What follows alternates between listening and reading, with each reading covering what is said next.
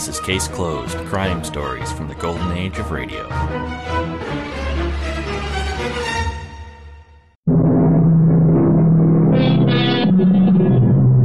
Recently, the left-handed people of the world have been voicing some legitimate complaints.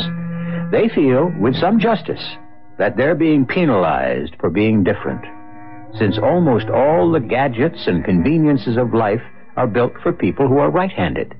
They also feel they're unjustly accused of being less reliable than their right-handed brethren. Whether or not that's a bad rap is open to question, but there are also the so-called hot-tempered redheads who, so far, haven't banded together to object to being thus labeled. But A. Conan Doyle immortalized redheads forever when he pitted the Red-Headed League against the marvelous deductive abilities of the world's greatest detective, Mr. Sherlock Holmes. Mr. Sherlock Holmes? I'm Holmes, and this is my colleague, Dr. Watson. How do you know? Now, you've told me your name is Jabez Wilson, and beside the obvious facts that you've at some time done manual labor, that you take snuff, that you're a Freemason, that you've been in China, and that you've done a considerable amount of writing lately, I can deduce nothing else about you. What? How in the name of all that's holy do you know all that? Are you some kind of a wizard, Mr. Holmes? Not at all. Well, then it's some kind of trick. Oh, certainly, I began working in life as a ship's carpenter, but there's no way you could have known that except... Your hands, my dear sir. Your right hand is at least one size larger than your left. Oh. Therefore, you've worked with it. The muscles are obviously more developed. Oh, well, but the snuff, then, and the Freemasonry. I won't insult your intelligence by explaining the stuff. As for the Freemasonry, against the strict rules of your order, you use an arc and compass breastpin. Oh, of course, I forgot that. But the writing, sir. What else can be indicated by that right cuff, so very shiny for 5 inches, and the left one with the smooth patch near the elbow where you rested it upon a desk? Yes. But China, that's something quite different. The fish tattooed immediately above your right wrist could only have been done in China. Oh. I've made a small study of tattoo marks, and that trick of staining the fish's scale a delicate pink is quite peculiar to China.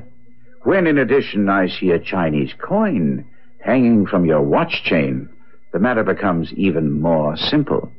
Ah, well, I thought at first you'd done something clever, but I see there was nothing to it after all.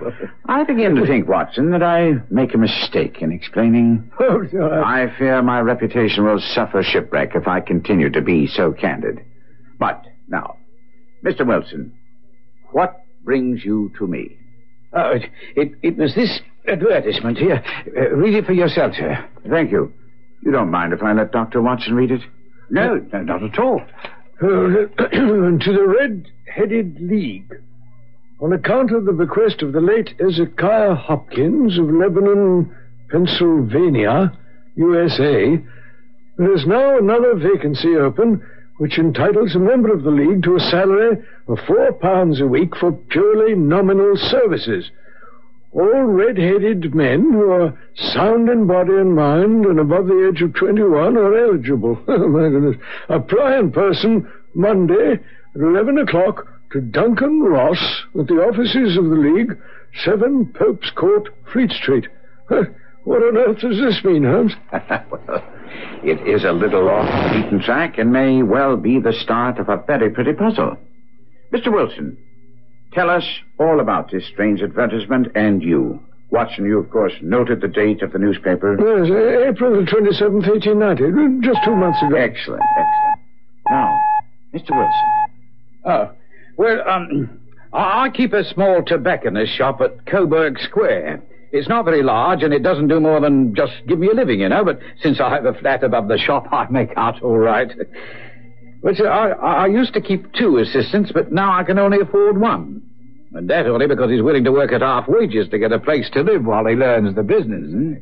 What's the name of this obliging youth? Oh, his name is Vincent Spaulding, and he's not such a youth either. Oh, it's hard to say how old he is, but I tell you, Mr. Holmes, I couldn't have a sharper assistant. Never was such a fellow for photography. snapping away all the time with a camera and then diving down into the cellar to develop his pictures. That's his main fault, but there's no vice in him, you know. As a matter of fact, it was he who called my attention to the advertisement. Ah. Can you remember how that happened? Oh, like it was yesterday, Mr. Holmes. I was coming down from my living quarters into the shop when Vincent said... I wish to heaven, Mr. Wilson, that I was a red-headed man. Ah? Oh, why on earth should you wish that? Why? Because here's another vacancy on the League of the Red-Headed Men. Oh? It's worth quite a bit of money to the man who gets it. Only my hair would change colour. It'd be a nice little post all ready for me to step into. Oh, well, what is this Red-Headed League? Oh, I'm that surprised you've never heard of it. With your head of red hair, you're eligible for one of the vacancies. Ah? What's a vacancy worth? Couple of £100 a year. But the work doesn't interfere with one's other occupations. Well, tell me about it. Do you know how it got started? Well, as far as I know, the League was founded by an American millionaire, Hezekiah Hopkins, who was a real eccentric. He himself was red-headed, and he had a great sympathy for all red-headed men. We never married, had no relatives, and when he died, he left his entire fortune in the hands of trustees, with specific instructions to apply the interest only to provide easy jobs to men with red hair. Oh, but there'll be millions of red-headed men who'll apply. Oh, not as many as you might think. I believe if you cared to apply, you'd walk away with the job. But perhaps it's not worth your while to put yourself out for the sake of a few £100. It was certainly true that our visitor's hair was of a particularly brilliant shade of crimson. But to me, the whole business smacked of the ridiculous. I couldn't understand Holmes' keenness in asking Wilson for more details.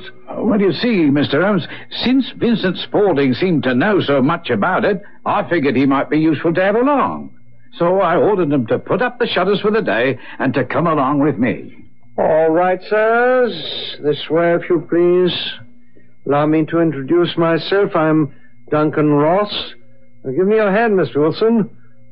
Allow me to congratulate you. The vacancy is yours. What did I tell you? Are you a married man, Mr. Wilson? Do you have a family? Well, neither, but does it make any difference? Oh, dear me. This is very serious indeed. I'm sorry to hear about your bachelorhood. But I must explain that the fund wasn't only set up for providing pleasant jobs for red-headed men, but for the propagation and spread of redheads as well. You must see this puts me in an awkward position, most awkward. Well, couldn't there possibly be an exception made, Mr. Ross? I mean, in this case where you have such a magnificent head of hair. Yes, well, we might stretch a point in your case. Yes, we might. After all, it isn't as if you hated women. You very well may someday marry. Oh, well, I might, but... Then let's say no more about it. When can you start? That might be a problem. You see, I already have a business. Now, don't you worry about that, Mr. Wilson. I can look after that for you. Well, now, what are the hours? 10 a.m. to 2 p.m., 6 days a week. That might work out. My busiest time is early in the morning and the early evening. And I can handle the shop while you're away. Yes, it seems satisfactory. And the pay? £4 a week. And the work? Purely nominal. What does purely nominal mean? Well, you must be in this office the entire time. The will is very clear upon that point. I cannot make it strong enough. If you leave, you lose the position forever. Oh, I'm sure I'll be able to stay here the whole 4 hours. And no excuse will prevail. Neither sickness nor business. There's no such thing as an emergency. Oh, yes, sir, I understand. Well, I certainly hope you do, Mr. Wilson. I've already made one concession, but there'll be absolutely no others. I should abide by the rule, but what is the work? To copy the entire Encyclopedia Britannia. Now, there is the first volume on that press. You must find your own ink, pens, and blotting paper. We provide the table and the chair, and You agree to start tomorrow? Do we understand each other? Oh, yes, perfectly, Mr. Ross. And you may depend upon me being here promptly at 10 tomorrow.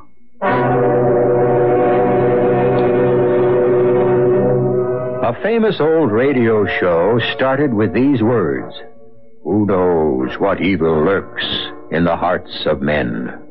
The shadow knows." And indeed he did. But if he knew about the evil in the hearts of men, the world's greatest detective, Sherlock Holmes, knew better than anyone what evil lurked in the minds of men. I'll be back to hear what Sherlock Holmes unravels in the puzzle of the red-headed league.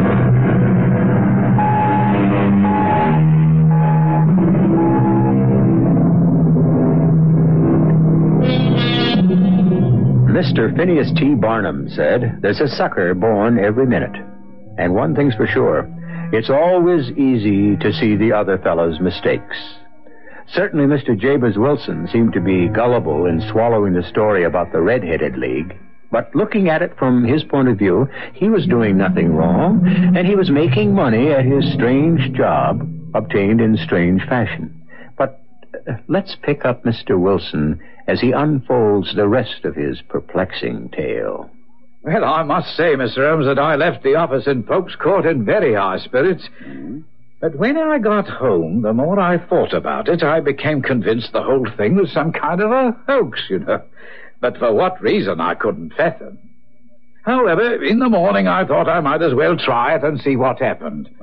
Very sensible, since you had nothing to lose except a trip to Pope's Court. And what happened when you arrived? To my surprise and delight, everything was as right as rain. Mr. Ross was there to see that I started work. Well, sir, I began with the letter A and worked away quite industriously. And what about Mr. Ross? Did he stay with you? Oh, not all the time, but he'd drop in from time to time, you know, to see that everything was all right with me. And also to see that you lived up to the terms of your employment, no doubt. I suppose that, too. But at 2:00 sharp, he bade me good day, complimented me upon the amount I'd written, and locked the door behind me. And did this continue? Well, not in the same fashion. After a few weeks, he wouldn't drop by quite so frequently. And the last 2 weeks, he didn't come at all. Only on Saturday, when he gave me the 4 golden sovereigns. You had no curiosity about this position? Well, to be honest, Mr. Holmes, I had a lot of questions, but the £4 a week stifled my curiosity. After 8 weeks, I'd written about abbots and archery and got all the way to Attica and hoped that I might soon get on to the bees, when suddenly the old business came to an end. Capital. I can't understand your relation, Mr. Holmes. It certainly shocked me when I came to work early this morning to find the door locked and this little square of cardboard hooked onto the middle with a tack. Shall I read it, Holmes? Please, Doctor. Red-Headed League is hereby dissolved. There may be further communication, but it will be done by post, if at all. Aha. Did you take any steps when you found this card? At first I was completely staggered. Then I went round to the offices in the building, but none of them knew anything at all. The landlord? Did you? The landlord's an accountant who lives on the ground floor. I asked if he could tell me what had become of the Red-Headed League, but he said he'd never even heard of them. And your employer, Mr. Duncan Ross? The landlord said he knew no such gentleman. Now, come, Mr. Wilson. Your employer must have been known to the landlord. If not by that name, then another. Oh, exactly, sir. When I described the red-headed gentleman in room number 4, the landlord told me that his name was Charles Morris. He was a solicitor, using the room only until his new offices were ready. He moved out yesterday and was at his new address, 17 King Edward Street, near St. Paul's. And when you got there, the cupboard was bare. That's right again, sir. It was a manufacturing house. No. No one had ever heard of Ross or Morris or the League. Oh, I tell you, sir, I was in a state. I hurried back to my shop and started in on Vincent, who kept trying to calm me down. No, please, Mr. Wilson. Shouting won't do you any good. If you'll only take my advice and wait. Wait for what? And what about my salary for the past week, eh? What about that? Mr. Wilson, the League has been in existence for a number of years, and I'm sure they'll get in touch with you by post. Well, if the League's been in existence for so long, I can't understand how it's been such a well-kept secret. Well, now, Mr. Wilson, you must admit that you're not much of a man for going around. Why, since I first came here, you rarely put your foot out of doors. I'll confess you have something there. And that's why you've never heard of the League. But I assure you, it's been well known and highly regarded for a long time. All right, since you know so much, can you explain what happened? No, sir, I cannot. But I'm willing to wager that you will hear from them again. I just hope that it won't be what I fear. Eh? What's that? You remember when you got the job, there was some question about your marital status? Now, I'm not saying this is so, but it's just possible that the entire board may have had some second thoughts and overruled Mr. Ross' decision about taking you on. Well, if that's the case, I should have a chance to explain. Perhaps I could set their minds at rest. How do you mean? Well, it just so happens that that recently I have encountered a young lady who I think might just be suitable for well, I have been thinking about marriage. Oh, now that's an important factor, Mr. Wilson, very important. And I feel that somehow the League should be informed of your intentions. Well. How and when did romance enter your life, Mr. Wilson? Mr. Holmes, it was most peculiar. As you heard, I'm generally a stay-at-home, you know, but being cooped up in that office every day for so long made me want to stretch my legs a bit. And this one evening... Now, come, Mr. Wilson. There's no need to be embarrassed about romance, eh, Watson? Quite so. Well, as I tell you, it sounds like she... You see, there was this lady, not a young flippity-gibbet, but a mature lady, you know, and she stumbled. Oh, dear. And I managed to keep her from taking quite a spill, and since we seem to have a lot in common... Was she a redhead? No, but at any rate, we hit it off, and I began to see quite a bit of her, and, well, hang it all, I'm thinking of marrying her. Did you and your lady ever discuss the Red-Headed League? Well, I may have mentioned it, but we didn't dwell on it. Can you recall her reaction? No, and I can't see how she has anything to do with the matter at hand. Perhaps not. At any rate, Mr. Wilson, today is Friday, and if you'll see me on Monday, we may have some answers for you. Do you think that I should... You should go back to your shop and take care of your business. After our red-headed visitor had left, Holmes sat with his lean figure hunched in his chair and his eyes closed. Suddenly he opened his eyes and asked... Well, Watson, what do you make of it? I make nothing of it, Holmes. It's a most mysterious business that seems to have no rhyme or reason. As a rule, the more bizarre a thing is, the less mysterious it proves to be. But I feel that this may very well be a serious matter. And if what I fear to be true is true, there's little time left. What do you propose to do? To smoke. It's quite a three-pipe problem, and I beg that you don't speak to me for 50 minutes. With his thin knees drawn up to his hawk-like nose, and his eyes closed, and his black clay pipe thrusting out like the bill of some strange bird, my friend sat lost in thought.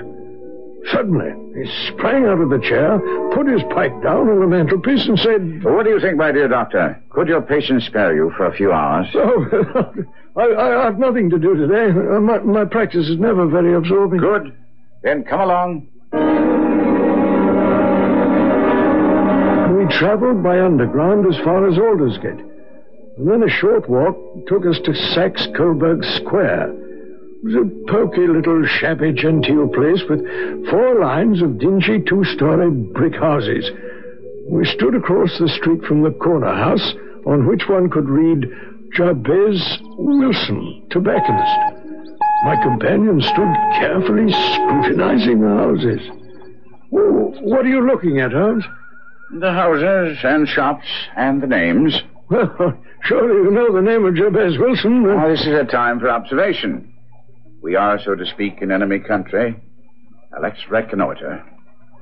Now, there's Mortimer's the pawnbrokers, a vegetarian restaurant, the Coburg branch of the City and Suburban Bank, and McFarland Brothers Architects. Have you any interest in architecture, Doctor? No, I can't say that I have, no. Well, that's a pity, because at this moment, that's our destination. I wondered what in the world Holmes wanted with a firm of architects. But as we approached the door, I was amazed to see the familiar figure of Athelney Jones, the detective from Scotland Yard. My surprise was equaled by Jones. Hey, if it isn't Mr. Sherlock Holmes. What brings you to this part of London? I might ask the same question of you. Oh, purely a routine matter. A stupid attempt at robbery, although why in the world any criminal would want to break into McFarland Brothers beats me. Ah, this was recent? No, I've just come down to tell the owners that our investigations haven't turned up anything and that we'd best forget it for a while. I'm curious. Could you give me some details? Oh, it's really not in your line, Mr. Holmes. But here are the facts. A couple of months ago, the night watchman was making his usual rounds when he came upon 2 men trying to open the safe in the offices of McFarland, although there's no cash and no securities, in fact, nothing of any value. Ah, that does seem stupid. And what happened? They overpowered, bound, and gagged the watchman, left him in the outer room, and then left without taking anything because there was nothing missing from the safe in the morning. Was a thorough check made? Oh, come, Mr. Holmes. Every penny accounted for. Well, since you came down here to report failure, I assume that the night watchman didn't give you much of a description of the robbers. No, it was the usual meaningless jobber. No good to us at all. One thing, though, they weren't amateurs. They used gloves so as not to leave fingerprints. That's very significant. To you, maybe, Mr. Holmes, but to us it's normal, the usual procedure of professionals. Quite so. Well, come along, Watson. There's nothing more that we can do here. But Holmes, what about your interest in architecture and our visit to McFarland? My dear doctor, we must remain flexible if we're to get to the bottom of the matter we're investigating. Oh, yes, sir. Let's say goodbye to Inspector Jones. Now, hold on a minute, Mr. Holmes. This, matter you're investigating, is it something that Scotland Yard might be interested in? It very well may be, Inspector, but before I call on you for help, I have to prove my theory beyond a shadow of a doubt. That was a most informative discussion we had with Jones, don't you think, Doctor? Oh, you consider a bungled burglary and a failure on the part of the police informative. I suppose you can call it that. Oh, my dear chap. How can you listen and not hear? Well, I heard every word that was said. You don't think it instructive that an obvious pair of professional thieves, while careful enough to wear gloves, select an unlikely target, such as an architect's office, as a likely place for a haul? Everybody makes mistakes. Very true, Watson, but mark you. They tie the men up, open the safe, and don't touch the cash. Oh, because it wasn't worthwhile taking. Ah? I put it to you, Watson, that it was a very successful robbery. Oh, no. That the thieves got exactly what they wanted, and if what I suspect is true, the watchman is lucky to be alive. What in the world were they after? You know my methods, Watson. You have all the information I have. All that's necessary is for you to think. But, here we are, outside our destination. Well, why on earth are you beating the pavement with your stick?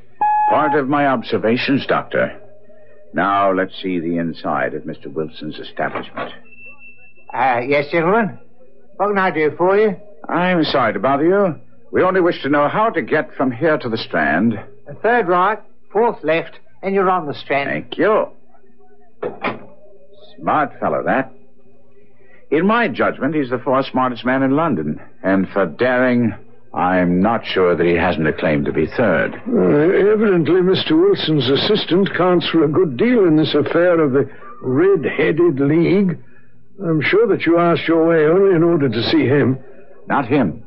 Oh, what then? The knees of his trousers.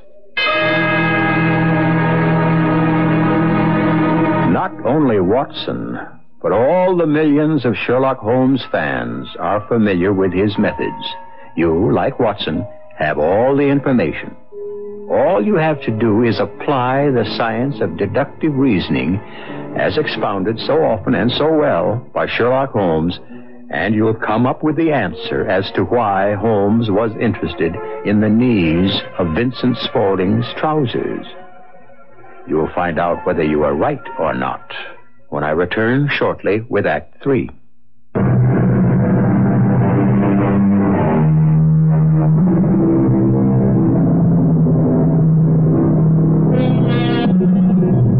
At the risk of being labeled a male chauvinist, I submit that writers of detective fiction believe that thinking and women are incompatible.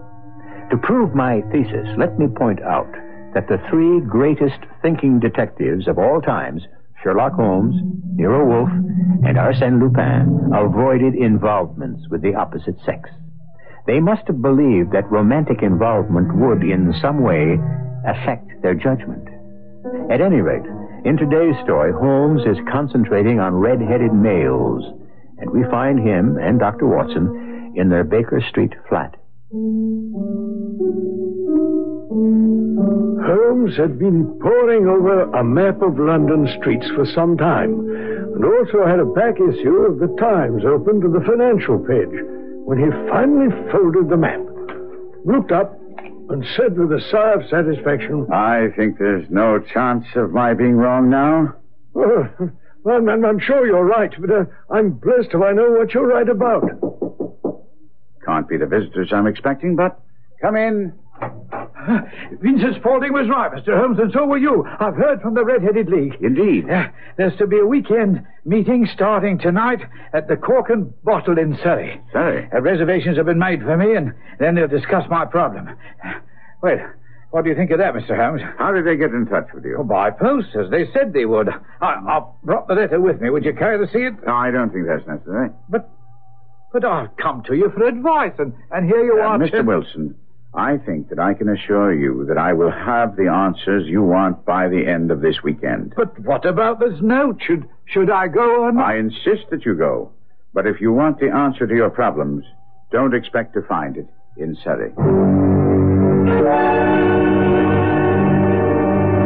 After Holmes had persuaded a reluctant Jabez Wilson to keep his weekend rendezvous in Surrey, and he'd rushed off, I looked at Holmes. Holmes, I'll confess that this nonsensical charade of the Red-Headed League seems to me to be just a silly kind of game. On the contrary, my dear Watson, it's serious. Very serious indeed. Oh, dear. You characterize this as a charade, and your instincts are always good. The whole device used to get our friend Wilson away from his shop for 4 hours a day was staged, and quite brilliant. But why in the world would anyone want that? There's nothing in that shop or house of any value. Think, Doctor. Remember I observed that the knees of Vincent Spaulding's trousers were covered with dust and badly worn? Yes. Add to that his habit of rushing down to the cellar at every opportunity. Ah, of course. Buried treasure. You're an incurable romantic, Doctor, but at that, you're not too far off the mark. And that, I think, signals the arrival of our companions for this evening's hunt. Will you be kind enough, Doctor? Yes. Come in, gentlemen. Now our party is complete, Watson. I think you know Inspector Jones of Scotland Yard. Let me introduce you to Mr. Merriweather, who will accompany us tonight. How do you do? We're hunting in couples again, Doctor, you see. Our friend Holmes is a wonderful man for starting the chase. All he wants is an old dog to help him do the running down. I hope we don't find a wild goose at the end of our chase. Bankers don't place too much trust in theories and fantasies, Inspector. They're interested only in cold facts. And cold cash also, eh, Mr. Merriweather? Well, that's why I allowed the inspector to persuade me into coming. Although it's the first Saturday night in 27 years I haven't played bridge. I miss that, Mr. Holmes. Well, I think you'll find you're playing for a higher stake tonight than you've ever done before. And that the play will be more exciting. Then what do you think the stakes are? £30,000. How do you arrive at that figure? Isn't it true that some months ago you had occasion to strengthen the resources of your branch of the City and Suburban Bank? And according to the Times here, you borrowed 30,000 Napoleons from the Bank of France? No, that's fairly common knowledge, sir. As a matter of fact, there's been some discussion among our directors about the wisdom of keeping so much bullion on a single branch. A discussion which was very well justified. I have reason to believe that an attempt will be made upon that bullion this very night. No, that's ridiculous. We've the best protective service in the City of London. The cases containing the bullion have never been unpacked. We're absolutely immune to any attempt at such a theft. I beg to differ, Mr. Merriweather. Come in. What's this? A telegram. I'll give it here, lad. And this is for you.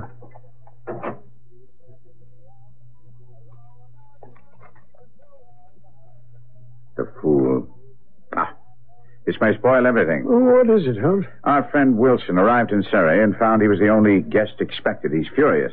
And returning to London tonight, he must be stopped at all costs. No, that's hardly possible, unless he isn't already on the train. Well, if he returns to his shop, we may miss our chance to lay these fellows by the heels. His life is also very much in danger. Inspector, you didn't tell me there might be some physical danger in this situation. Not to you, Mr. Merriweather. They don't know you, but if this Vincent Spaulding is the man I believe him to be, murder isn't beyond him. And if Jobbers Wilson interrupts those plans, Spaulding would think nothing of killing him. Well, here, let's see. From Surrey. Earliest train out. Wouldn't get in before 10 tonight. Capital. Watson, get down to Waterloo Station and intercept Wilson. Yes. Then join us in Saxe-Coburg Square in front of the bank as soon as you can. We daren't go in until we hear from you that Wilson is safe. I was at Waterloo Station in time to meet the train from Surrey. I just hoped that Wilson would be on it. There was a later train, but that would have meant Holmes and the others would be forced to wait until I arrived, and Holmes seemed to feel there was a chance that we might miss the scoundrels we were after. Well, unfortunately, I spotted his flaming red hair. Oh, why, Dr. Watson, I hardly expected to be met. Yes, right. Well, Sherlock Holmes sent me. He says it's vital that you don't go back to your house tonight. Now, what nonsense is that? Well, it is for your own good. If you go home, Holmes feels you're in grave danger. Oh, well, nothing's going to stop me from sleeping in my own bed tonight. If your detective friend thinks I'm in danger, let him protect me. Well, that's why I'm here. All right, fine, then come on home with me. Well, now, look here. Holmes has put a lot of work for you in this, and he thinks we're going to be able to bring things to a successful conclusion tonight, if you do as he asks. If I don't? Well, then I shall have you arrested. You can spend the night safely in a cell. But, Dr. Watson, where shall I go? You can come with me. I'll drop you off at our rooms at Baker Street. And that's the way it was arranged. I dropped Wilson at Baker Street and then hastened to Coburg Square when I saw Holmes, Jones, and Merriweather waiting. This will do, my man. Right here is fine. Watson, I knew I could rely on you. Where did you leave our friend Jobbers Wilson? At our rooms, Holmes. I promised we would get back at the conclusion of this affair and fill him in. Well done, Watson. Come along. Mr. Merriweather, you must lead the way. We shan't need a light till we reach the gate at the bottom of the steps. Mind your feet here. The stairs are narrow. Inspector, I think it's time for you to light your lantern. You can use it down here to open the gate. We shall certainly need it in the cellar. Mr. Merriweather conducted us down a dark, earth-smelling passage into a huge paved vault or cellar, which was piled all around with crates and massive boxes. Would you mind holding the lantern up for a moment so that I can get a better view of the ceiling, Mr. Merriweather? Well, as you wish, Mr. Holmes. You're not very vulnerable from above, at any rate. No, from below. Dearie. It sounds quite horrible. I really must ask you to be more quiet. Now, you've already imperiled the success of our whole expedition. Have the goodness to sit down upon one of those boxes and do not interfere.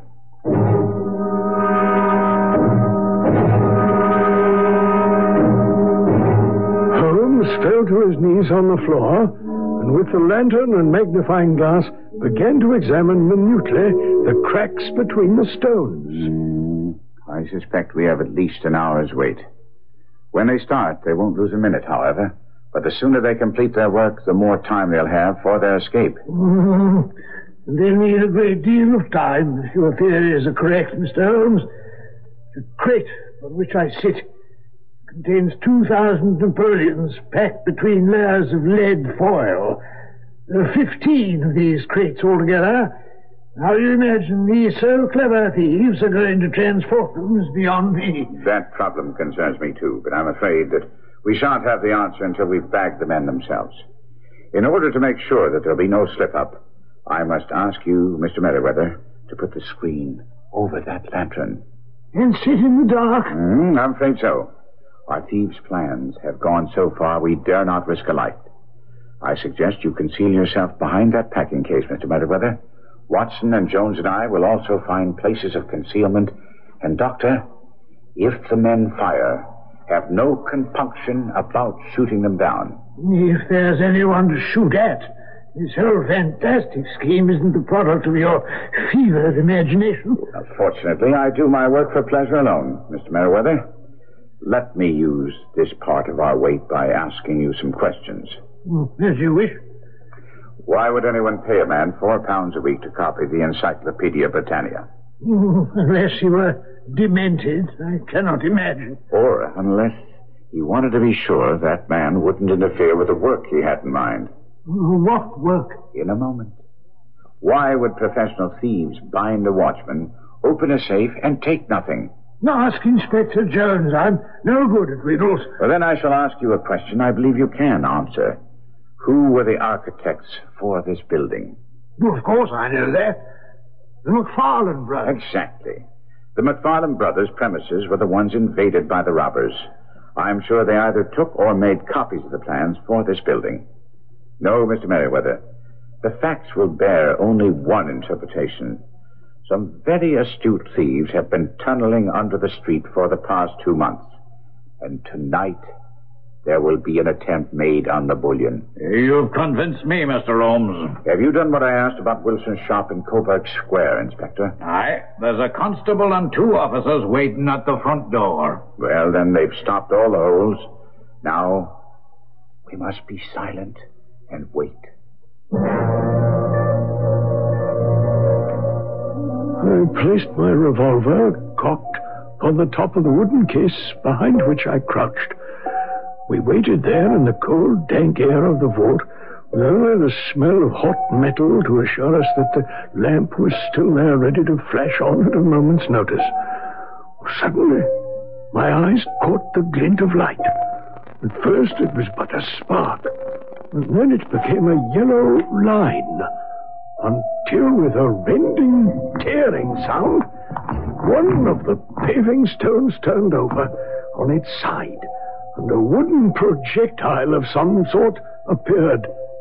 And then a man. All right. Give me a hand with the sled and the wheels, Archie.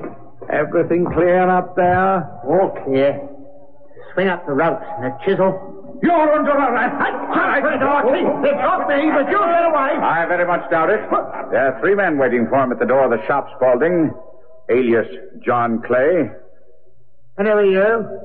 He knows me by name. Sherlock Holmes. At your service, a detective who's been following your career with interest and whose pleasure it is to end it here tonight.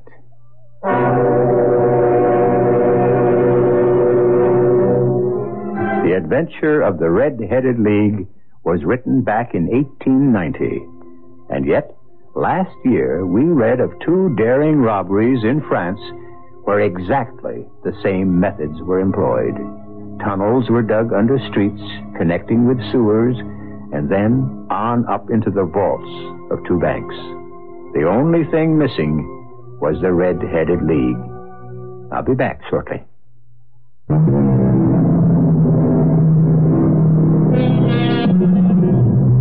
A. Conan Doyle was never noted as a man with a great sense of humor, but that's only because he rarely employed it in his writing. As a matter of fact, he had a keen wit. The proof?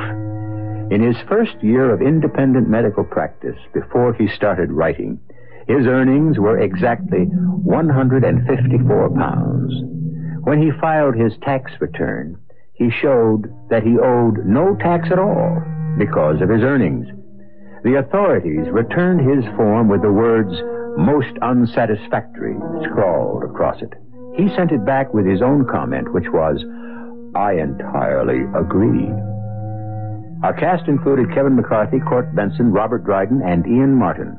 The entire production was under the direction of Hyman Brown.